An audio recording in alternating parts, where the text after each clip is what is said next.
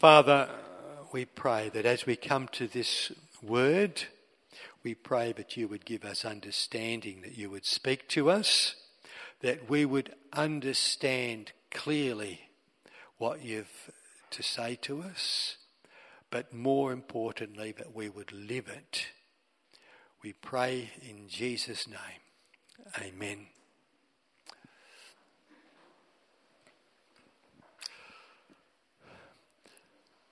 Our identity is absolutely crucial. How we see ourselves in the core of our being, who we are, is the most important question that we can ask ourselves. And the choice of an identity, because often we can choose it or we can just have that impressed upon us. The choice of our identity determines our eternal destiny. And many a person, including people that Peter refers to here, were eternally lost, eternally separated from God because they held on to an identity which was not the identity they should have had.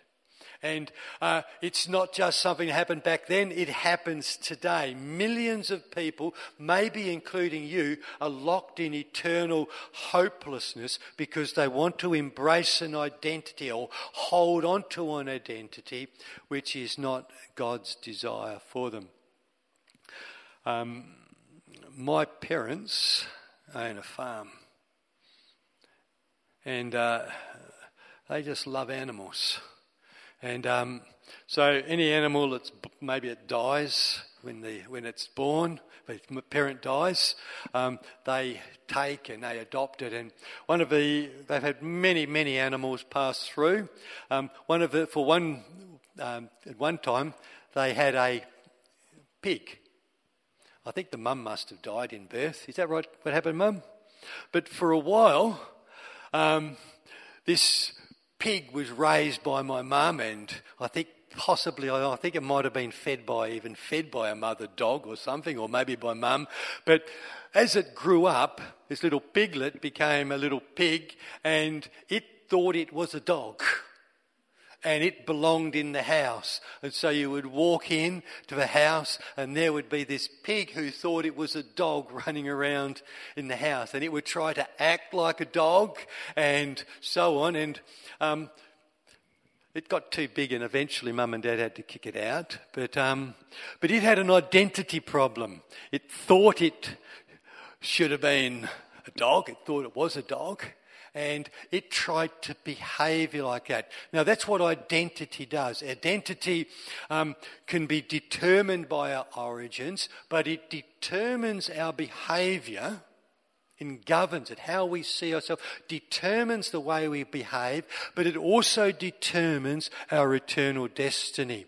Now, what Peter says in this passage is that people who are true Christians are people who have been born again.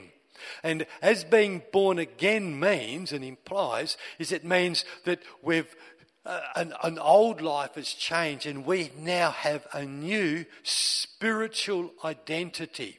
We have become children of God. We are sons and daughters of the creator of this universe, and we are brothers or sisters of Christ, and that we are embracing the destiny of Jesus and the calling of God our Father as our identity and as our future. And so with that in mind, Peter says, therefore, because we've been born again, because we've got this new identity, we've got to behave in certain ways and we've got to live in certain ways and we've got to see ourselves in certain ways. And so he gives 4 pictures and there's huge lots in it. Rather than go through the fine details, I'll let you maybe search them out. They're just very, very common in Scripture, but he gives 4 and they're really, really thrilling and challenging. So let's have a look at those. I've sort of called them funny names, and I had some other funnier ones which I rejected. Okay, the first one is offloading or getting undressed, removing things. Okay, the second is feeding and growing. I did think of calling it breastfeeding. Okay, but I opted for feeding and growing. The next one is living temple. And the next one is a chosen people or a chosen nation. So he looks at these 4 pictures or illustrations of our identity and our calling as people who have been born again. The first one is offloading. Now the picture here is this. He says we have to lay aside. Now the word lay aside is used again and again in Scripture of taking off excess clothes or baggage so that we're free to move.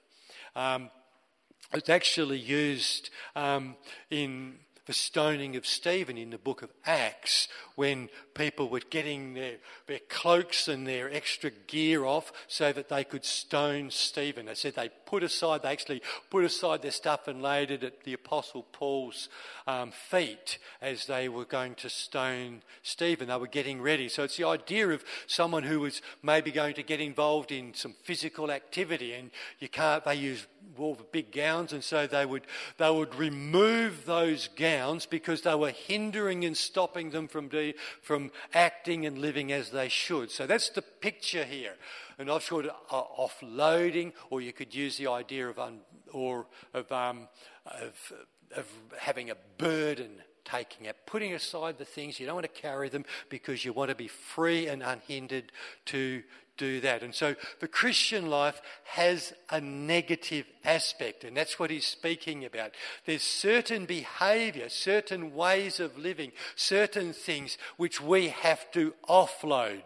They were part of our old life. We were living like that. They were part of our old identity. However we saw ourselves, maybe we just saw ourselves as, before I was a Christian, I was called one of the lads. I was living with a group of guys, about 75 guys, feral guys, drinking and doing a whole lot of debauchery and so on. And we called ourselves the lads. And I was called one of the terrible twins because there was me and this other guy. We weren't the best examples of student life, but we still managed to not get kicked out, which was a miracle actually.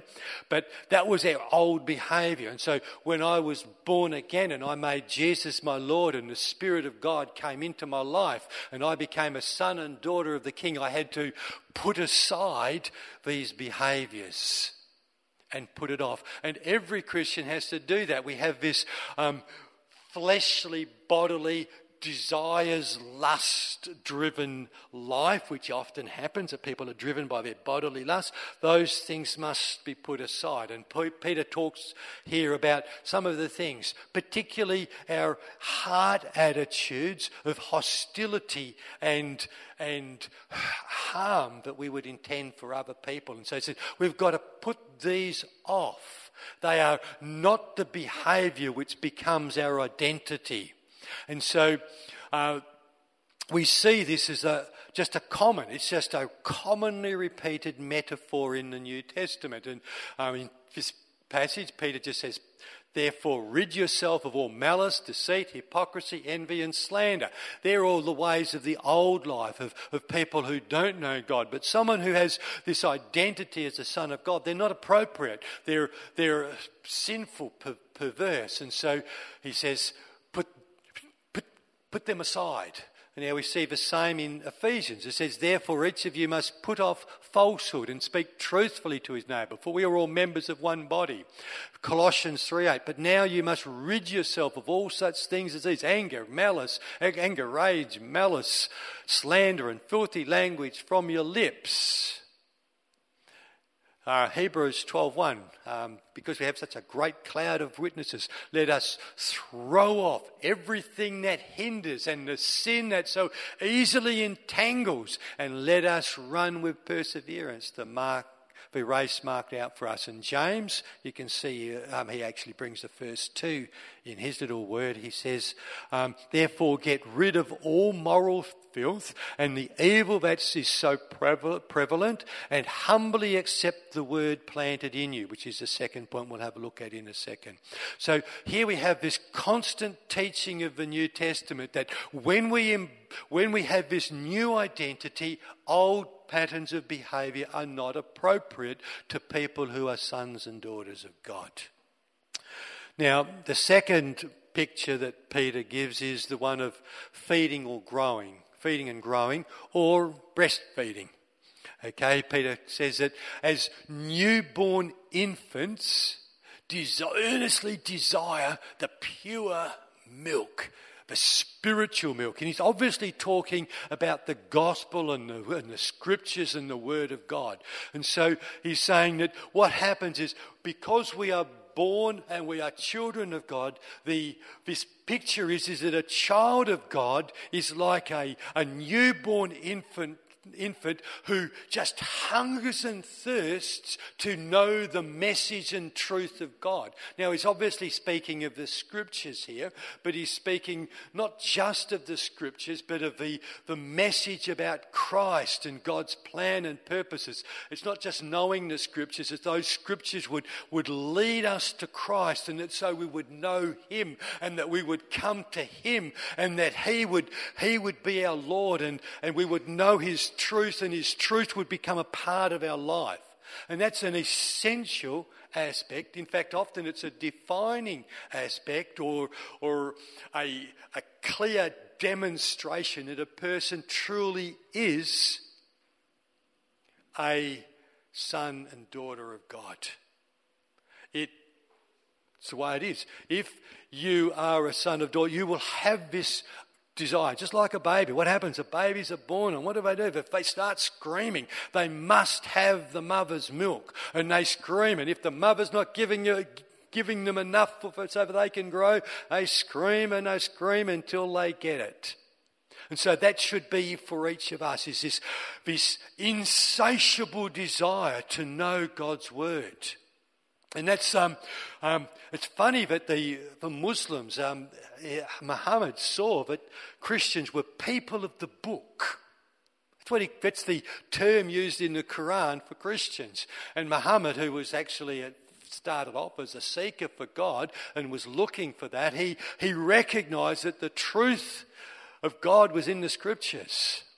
He rejected it because he was rejected by the people he met, which is unfortunate, and ended up making his own new religion, which has caused massive pain in this world. But he understood. But the identity of a Christian is that we are people of the book. In fact, this passage of Peter, there's allusions to just massive portions of the Old Testament in it. He's just paraphrasing, and out of Peter are coming all these allusions to chapters and chapters from the Old Testament. And so that's what happened, and it's this feeding, growing, as we feed on the word and get to know it, and as we apply it, and as it transforms our thinking so we understand who we are in Christ, and as we understand our destiny and our calling, as we understand the things which don't belong to our identity, they are what enable us to be who we should be. So the word comes alive in the heart, and just like milk feeds and causes it to grow, so the Christian hungers to know the word, and that is what comes alive in the Christian by the Spirit of God and brings a change, and so that they become who they should be. Now, the third picture, and this is a complicated one, and I'm only going to just allude to it, and you can hopefully study it a bit and so on. Peter brings in a whole lot of ideas, but the key idea is this, is that he pictures us as Christians, as people who have been born again, that we are stones in the temple of God. That God is building, his plan in this world is to build a temple where he can dwell. And the physical temple was only a picture of that. What he really wanted was to build a living temple made up of all of these living stones, which is each and every Christian, every follower of Jesus, and that they get cut and put into shape, and they become a part of a community, a people who become God's dwelling place. But Peter he goes a bit beyond that. And he doesn't just associate it with the bricks. He also says that as this thing, all of the things which happened in the temple, all of the service and ministry and praise and worship, that's what this living temple does, which you're a part of. You're a stone in this temple, and so you're a temple which praises God. It's living, abiding temple, praising God and serving God and honouring God and being a mediator between God and people who don't know him. And so that's the picture. We are stones in this living temple. Now, I tried to find on the internet a picture of maybe someone had drawn this picture. I said, the internet's got everything in it. I'll do living temple. And maybe there's someone who's drawn this picture. I thought maybe some artist had put this picture of a church as this living temple out being this mediator and a light and a praise. But I couldn't find one. So it's a job, Joel. Eh? The next big piece of art, okay, the living temple of God. With us as stones in that temple. Number 4, this is a big theme, and that is that Peter says that we are a nation, a people. Now, in the scriptures, you see it's a major theme, and I've tried to make people understand it and speak on it often because it needs to be, that God divided the world into nations so that they would not have a worldwide rebellion. And he's stopping that until the rise of the Antichrist, when we'll see a rise of a one world government, when all the nations will unite against God and against his Christ. But for a while he's divided them. But God's plan in doing that was to get from among these nations a people who would be his people. That's the key theme of the scriptures, is God wants a people for himself. And he did that in the Old Testament by choosing the nation Israel, which would have laws based on a belief in God and based on his morality and in a basic form. And Israel was supposed to be a light nation. But they never really fulfilled their call. But that was their plan. That was God's plan, that they would be a people for him. But not all Israel were truly his people. Many of them were just apostate. It's a shock as you first read as I first got into the Old Testament, because I thought, Israel's God's chosen people, and then you see them, they're idol worshippers and so on. And for instance, Prophet Elijah thinks he's the only one in the whole nation who's still following God. And God says, I know, I've got 7,000. But that's maybe among 7 million. We don't know how many. But most were not. But God chose Israel to be his people. And see, that's what we see when Moses was speaking to God on the mountain. God spoke to him and said, this is what you're to say to the people. Say this. He says, you yourself have seen what I did to Egypt and how I carried you on eagle's wings and brought you to myself. Talking about how God rescued his people from out of Egypt. I carried you on eagle wings and brought you to myself. So there they are, the nation is at the foot of Mount Sinai. Moses is up on top of Mount Sinai about to get the 10 Commandments. And it says, now if you obey me fully and keep my covenant, then out of all the nations you will be my treasured possession. Although the whole earth is mine, you will be for me a kingdom of priests and a holy nation. These are the words you are to speak to the Israelites. And so that's what God is saying. If you would embrace this law and keep my covenant, you will be my people. But you can see here that Peter takes these words and he says that Israel, in most part, failed. And the great example was, if you mess with God, he clobbers you. So much of the Old Testament was like that. You see these wonderful deliverances when they're faithful and they call, but a lot of it is God's judgment. And so there's that thing, where is your identity going to be? Is it going to be following the other nations and their perverse ways, or are you going to make God your God? And are you going to worship, and are you going to make that covenant relationship in God your essential identity and live it out? But that's what he wants for all people. And so we have, I've tried to do a bit of a picture. So the true people of God in the Old Testament was a larger portion of Israel than any of the rest of the nations. But they were to be a light to show other nations so that they would cease to identify their nations and that they would be people who are followers of the true God.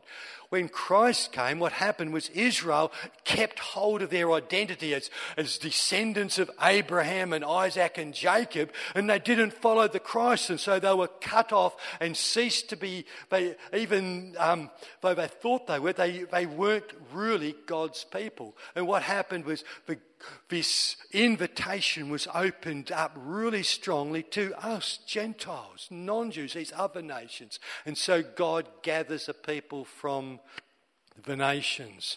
Now that's what we see in Revelation, which is a picture of God's fulfilled, the final battle and the fulfilled plan. And we see this theme coming through. It says, and he has made us to be a kingdom and priests to serve his God and Father. It comes from this Exodus, chapter 19, and from what Peter says in this chapter 2.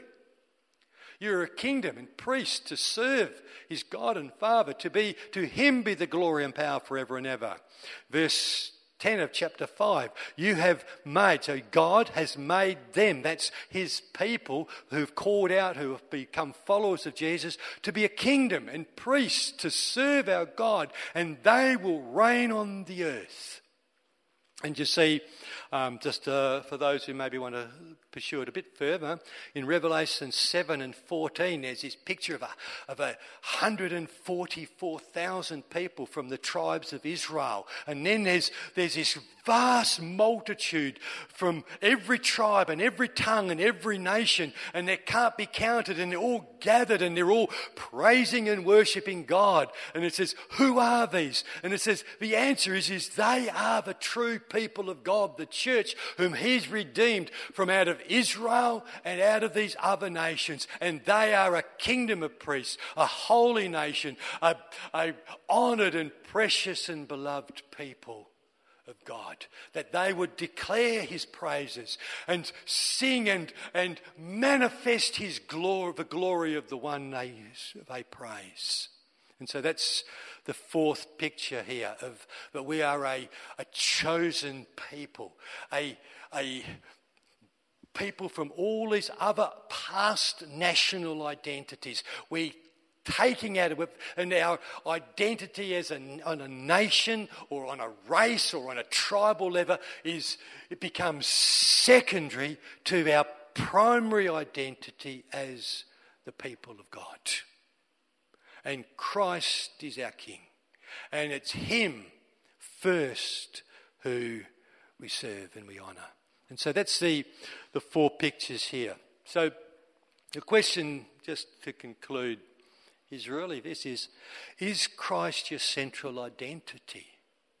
That's the defining thing of a Christian. So, I'm sort of interested in God a bit.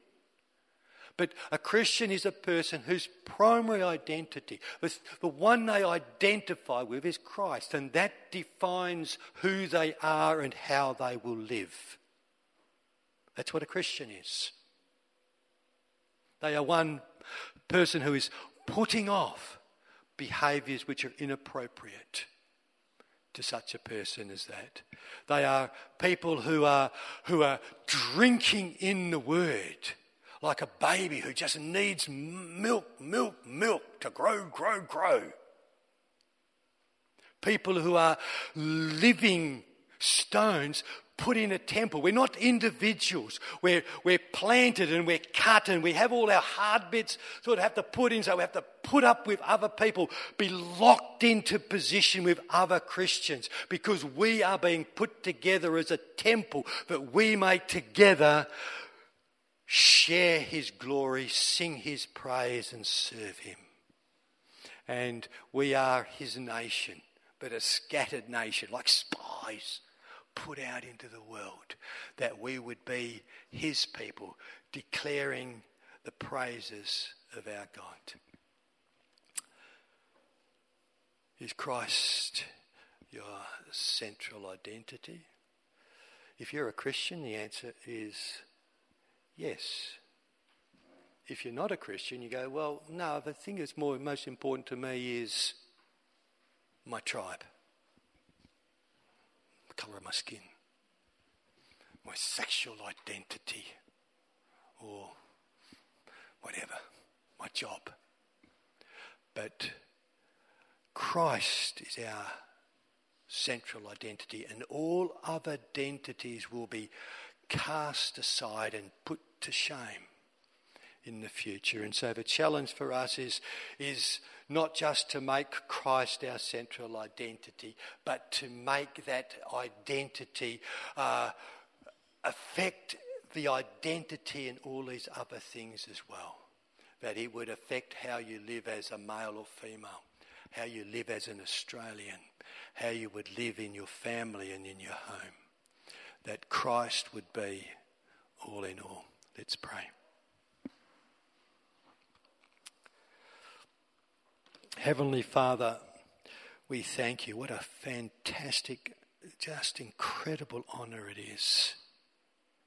Lord, we're living stones built into a spiritual house. We're a holy priesthood. Lord, we're a chosen nation, a people belonging to God. Lord, help us to put aside the things which entangle us and slow us down and weigh us and burden us. Lord, help us, Lord, to understand the wonders of the calling, the immense privilege and honour that we would be your people. Put as individuals into a group, a living, walking, breathing, pulsating, working, singing temple to sing your praise and to honour you. Father, we pray that you would help us to be totally consumed by the wonders of our calling in Jesus Christ. For we pray in the name of Jesus. Amen.